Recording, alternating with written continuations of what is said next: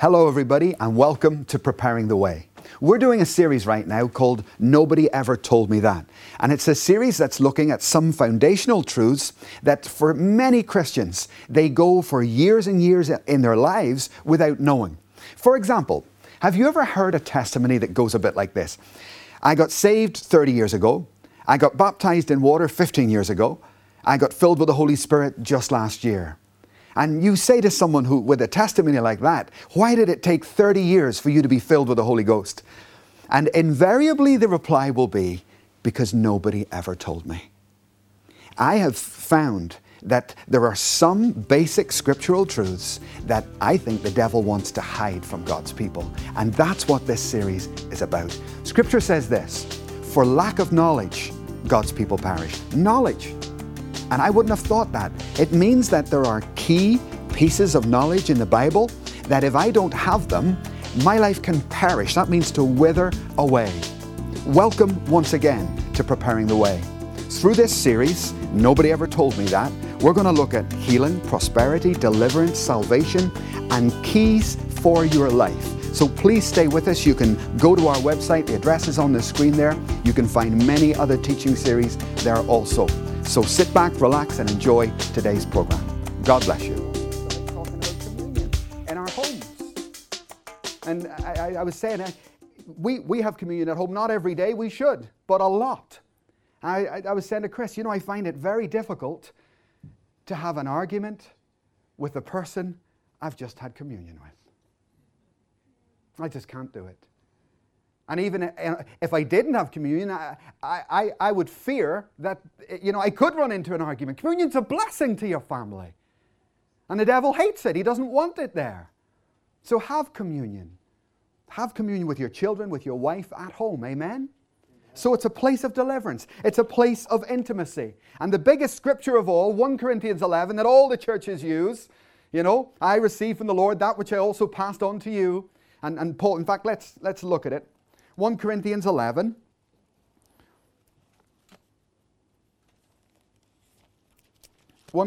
Chapter 11. The church kind of gets stuck in these few verses.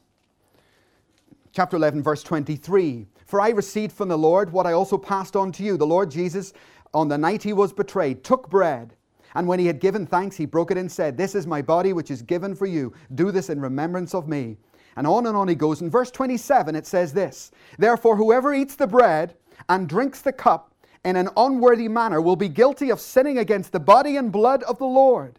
A man ought to examine himself before he eats and drinks. For if anyone drinks without recognizing the body of the Lord, he eats and drinks judgment on himself. And that is why many among you are sick, and a number of you have fallen asleep, it says in NIV. It means died. But if we judged ourselves, he goes on to say, this wouldn't happen. I've heard 1,000 communion messages on that, I'm sure you have too, where people talk about discerning the body, right? And it's Sunday morning, communion's just about to be distributed, and the pastor will say, we've got to discern the body. Because that's what Paul says. We shouldn't take communion without discerning the body. And people often, and it's a fair interpretation, they say, what that means is this. You've got to look around the church and ask yourself, have I got anything against anybody? The body. And forgive them. You've got to look at yourself. I say, I better not take communion if there's something wrong in my attitude myself. And that's fine. I think that's a perfectly, good interpretation. But I once heard a Jew talking about that line, and he thought we'd missed it completely. And this is what he said. Paul didn't mean that.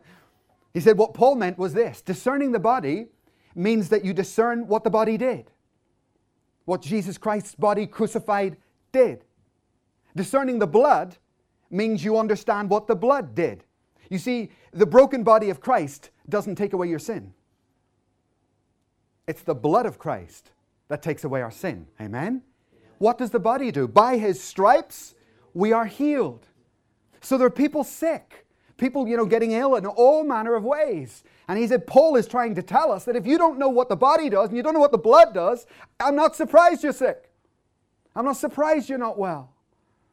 Because once we understand that his body was pierced for us, that he did bear the stripes for us, you can start to put faith in that and believe in that. And I thought, again, that's a good interpretation. Intimacy. can be missing from our lives with God because we haven't respected communion. We've trivialized it. Deliverance can be missing, a nagging problem in your life for years. But if we took communion home with us, things can change. Healing in all manner of ways, mentally, spiritually, physically, through communion. And fourthly, and this is a controversial one, prosperity. If you mention the word communion and prosperity in the same sentence, some people will punch you in the mouth, because they get really annoyed. That, once again, that's because of a lack of understanding. Because what is this? This is a covenant meal. All the covenants that God made, He left. Turn to Genesis a moment. Look at this. Genesis chapter 9, verse 15. When God made covenants, He leaves a reminder to Himself of the covenant that He has made. Genesis chapter 9 and verse 15. I'll start at verse 12. And God said, "This is the sign of the covenant I am making between you and me, and every living creature with you, a covenant for all generations to come. I have set my rainbow in the clouds, and it will be a sign of the covenant between me and the earth. Whenever I bring the clouds over the earth and the rainbow appears in the clouds," look at verse 15, "I will remember," right? So do you understand? Many people over the years have said to me, "Oh, look, there's a rainbow." And the rainbow's there to remind us of God's promise not to flood the earth in the way that He did. No, it isn't. No, it isn't. The rainbow is there to remind God, not to remind you. There's a subtle difference. And you see, once again, I heard a Jew once talk about this very point. And he said in Luke's Gospel, verse 19, chapter 22, verse 19, Jesus said this, "Do this in remembrance of me."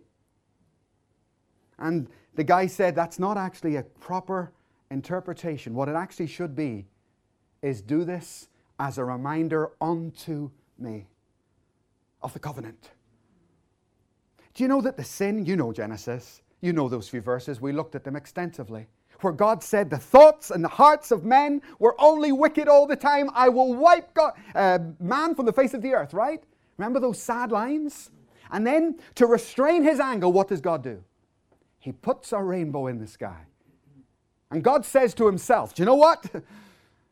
I'll do it again if I don't restrain myself." And He puts a covenant reminder in the sky so that when He sees that, it's almost like, an oath within Himself. And I think it's the same with communion.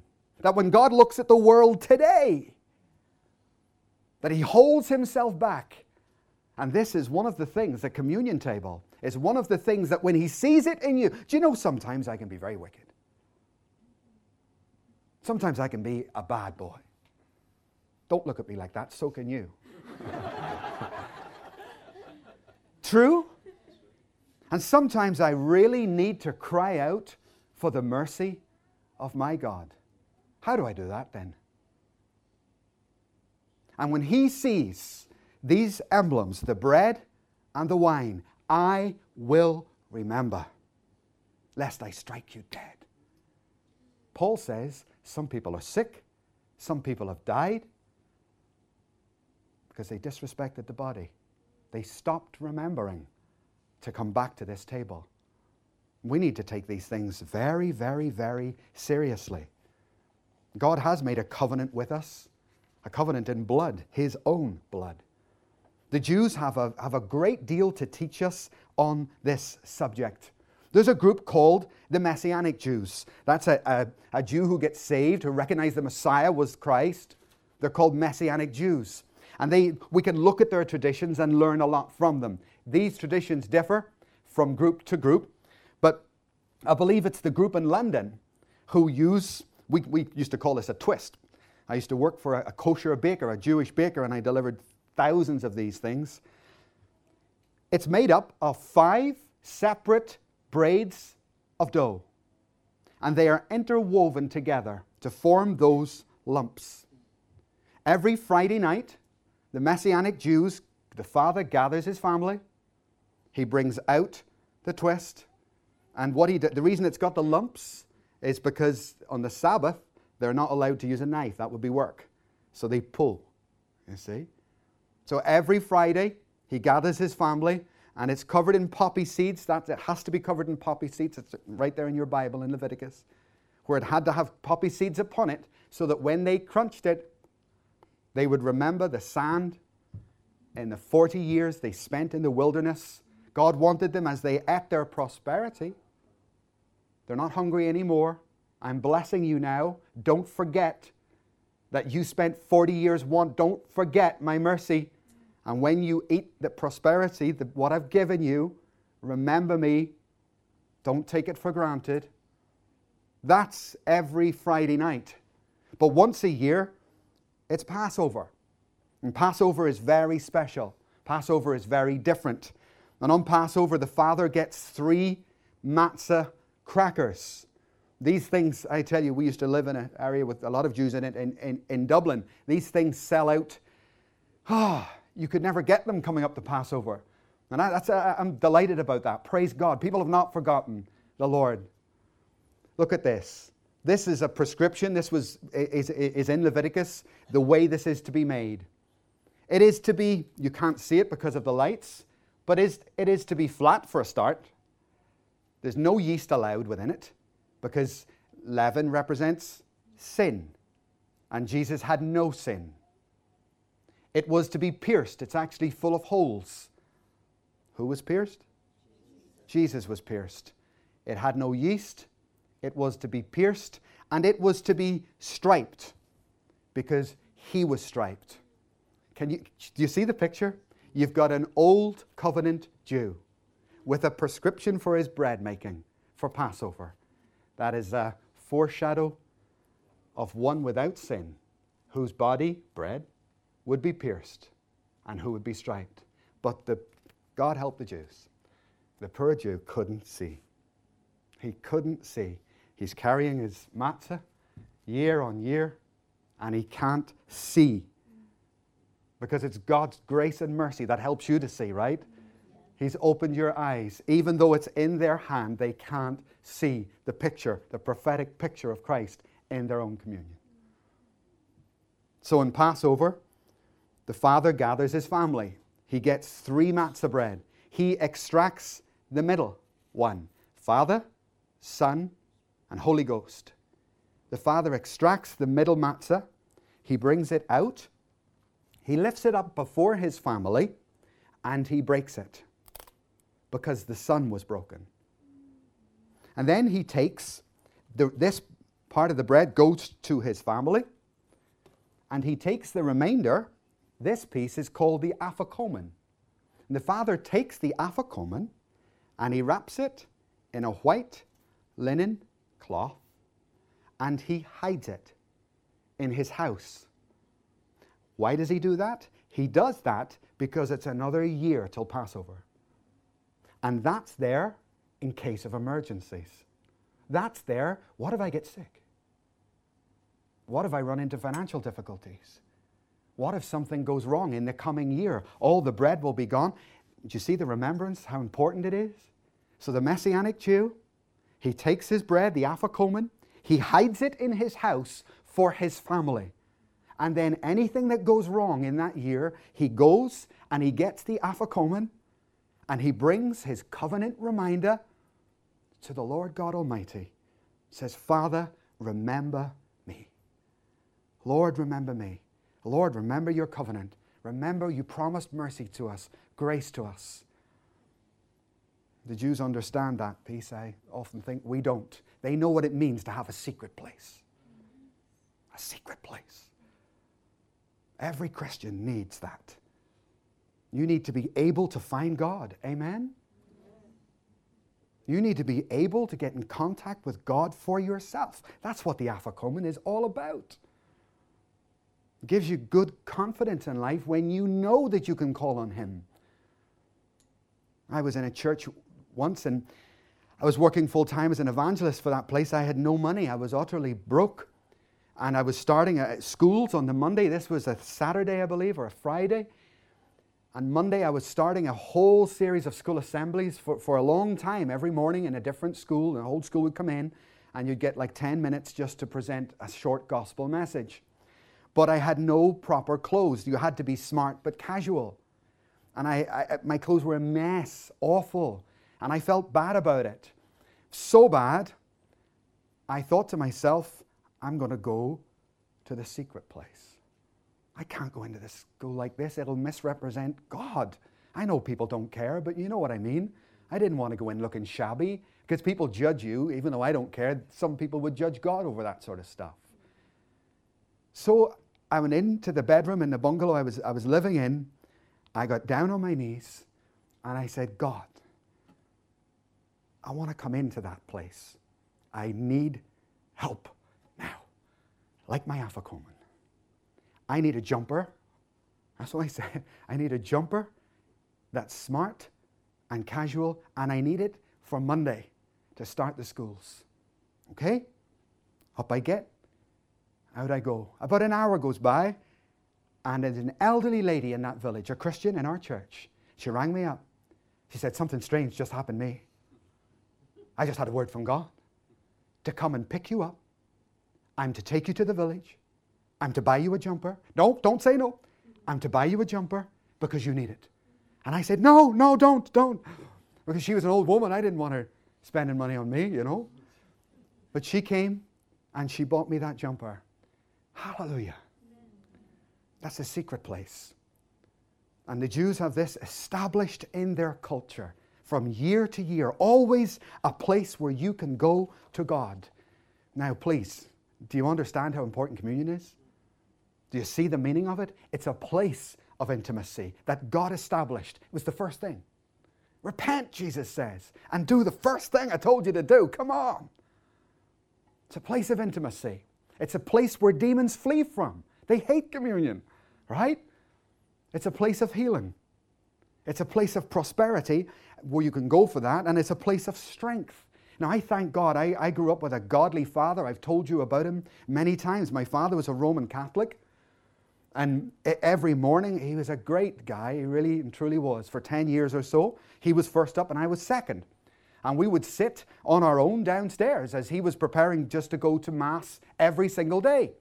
Now, this is why you've got to be careful about judging another man's faith. Now, listen to me, friends. I don't believe in transubstantiation. I don't. That doesn't mean I mock it. That doesn't mean I make fun of it. You mustn't make fun of anybody, anywhere, who's trying to get to God. And if a Jew covers his head, do you know that Adam, as soon as Adam sinned, do you know what he did? He tried to cover himself up. Because sin became very aware to him. Get quick. And that's a sad sight. You know the Muslims, they wash all the time. What did we say about baptism? The first thing you do when you realize there's dirt and you want to wash. Don't mock a Muslim for what they do. They're trying to find God. They know there's something wrong. The thing is, there's only one way to be saved. And that's through Jesus Christ. Amen. Only one way. But my dad found a place of immense strength. When I got saved, I had a question. The question was this. Here am I, a raving Pentecostal, tongue-talking, Bible-believing, blah, blah, blah. Pentecostal, right? And there's my dad, who's a quiet Catholic. And I get to know all these Pentecostals, right?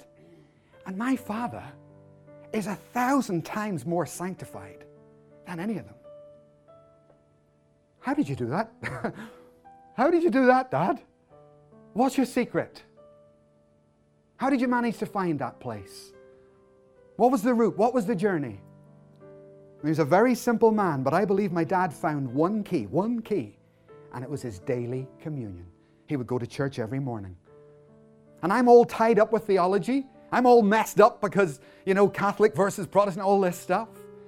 Do you know, one day my brother's a priest, a Catholic priest. And one day he came to our house to celebrate communion.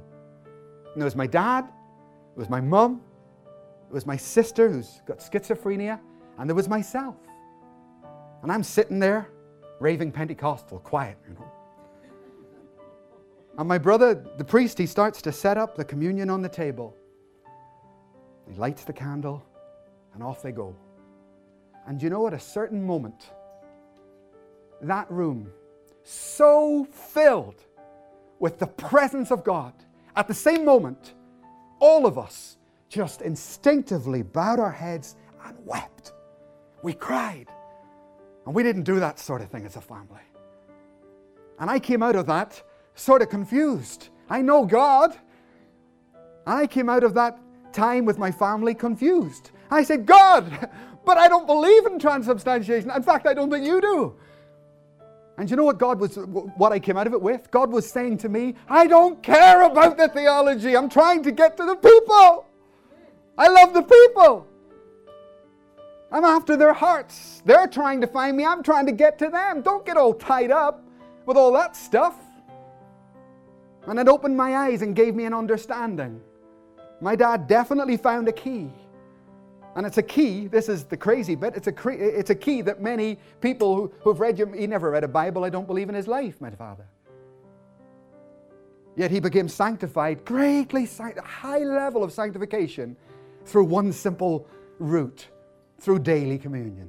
In the book of Acts it says they met together daily for the breaking of bread, for fellowship, for instruction in the word. Daily. You see? And I'm just saying, it's something that we have lost in our day. I believe what I believe, right? And I'm sure you've got your own take on it too. I'm just saying, I think we've lost the grip on this, and you need to get it back into your heart and into your home and into your family. It's a place of intimacy, a place of deliverance, a place of healing, a place of prosperity, a place of strength. And in Luke 24, if you want to turn there, it's a place of revelation. Luke chapter 24 and verse 30. It's the road to Emmaus. Luke chapter 24 and verse 30. And you can read all the rest of it at another time. But Jesus is walking along the road to Emmaus with the two guys. And in verse 30 it says this. They hadn't recognized him. They didn't know who he was. And it says this. When he was at the table with them, he took bread, he gave thanks, he broke it, and he gave it to them. Then their eyes were opened and they recognized him. Do you see that? In another version, and I prefer it to the NIV actually, it says this. It says their eyes were opened at the breaking of the bread. Their eyes were opened at the breaking of the bread. How's your Bible reading? When you are at home and you're doing your quiet time and you're opening the scriptures, tell me, how's your Bible reading? Is it alive to you? Is it a chore that you don't seem to get anything out of? Their eyes were opened at the breaking of the bread. So before you read your Bible, why don't you have communion? Alone, just you and God. Have communion at home. You need to get bread and some form of juice. Sometimes I've had to use water because we ran out of anything, representing wine. It doesn't matter. What matters is that you're reaching to God, right? And to find Him and to bring Him and to honor the covenant. Why not break bread if you're struggling in that area before you read? That your eyes too would be opened at the breaking of the bread and the word would come live to you also. Amen? It's a practical thing. Often I find if we haven't got stuff, I went out and got a communion that I take on when I go away because I travel. We were having communion, in our house all the time, and then I go away and all of a sudden, you get to a hotel or something and you haven't got anything. Well, that's, you need to plan those things. And a simple little practical thing, like not having bread in or something like that, actually stops people. I'm serious. It will stop you. I won't bother. Go and get yourself a box of matzah. You can get them in Asda or whatever. Go and get a box of matzah. Go and get a bottle of juice that you reserve in your cupboard and have it at home. Don't be fooled. Don't be silly that for the sake of something as practical as that, you don't establish this in your home. It's a place of intimacy that Christ established, and He wants you back in it. It's a place of deliverance, a place of healing, prosperity, a place of strength, and a place of revelation. I was invited in Dublin to a family get-together. There was a big family tree, and they were all getting together. And they asked me if I would come and do communion. And there was some lost people in that group, and I knew there were. And I sort of preached the gospel and explained to them that, Christ was trying to get to them. And I remember as the circle was all in a big circle, and I was very conscious of two people. And I knew they were lost. And as I picked up the matzah and I was explaining about Christ, as I picked up that matzah and I broke that thing, you could see the very two people move. They were moved. Their eyes were opened. I believe their eyes were opened at the breaking of the bread. Hallelujah. See, this really is an evangelistic thing. I told them, you repent. You repent. Repent right now. Now. Repent now and then receive communion. You don't have to let it pass by. How long is communion going to pass you by? How long are you going to sit there like that? Repent. Repent and do the things you did at first. Repent right now and receive communion. Come back into the body. Amen? So it's a place of strength. It's a place of revelation. And lastly, if you look back to the book of Revelation, there are two references to communion in the book of Revelation. The first one was to the church in Ephesus, and the second one was the end times church, in my opinion, to the church in Laodicea. And that's in chapter 3 and verse 20. Chapter 3 and verse 20. It's a famous, famous, famous scripture. Here I am. I stand at the door and knock. If anyone hears my voice and opens the door, I will come in and eat with him and he with me. Come in and drink with him and sup with him, it says in some versions. Now look, this is the end times church. And Christ is back and he's knocking on the door of the church. And what does he say? I want to come in and I want to eat and drink with you. Now, we haven't had the second coming yet. He's not back on earth yet. This is prior to that. And here he is. Now tell me, this morning in this place, how is Christ going to possibly eat and drink with you? How? He's knocking on the door of the Laodicean church, the end times church, just as he knocked on the door of the early church. In both instances, it was the same problem. They had trivialized the very first thing that I put in place. The power of the cross, the covenant reminder. You've disrespected it, haven't you? And so he's back saying the same thing. Let me in to my church. Praise God. Thank you for watching today's program. I hope you have been blessed and edified by what you've seen and heard. Folks, you can see how important it is for the teaching of God's Word to get out to the nations. I want to invite you to do something very significant for your life, and that is to become a partner with us here at Preparing the Way. You can go to our website there where you'll find a way in which you can join up with us and partner with us to take these essential teachings, essential truths out to the nations of the world. Thank you for watching, and God bless you.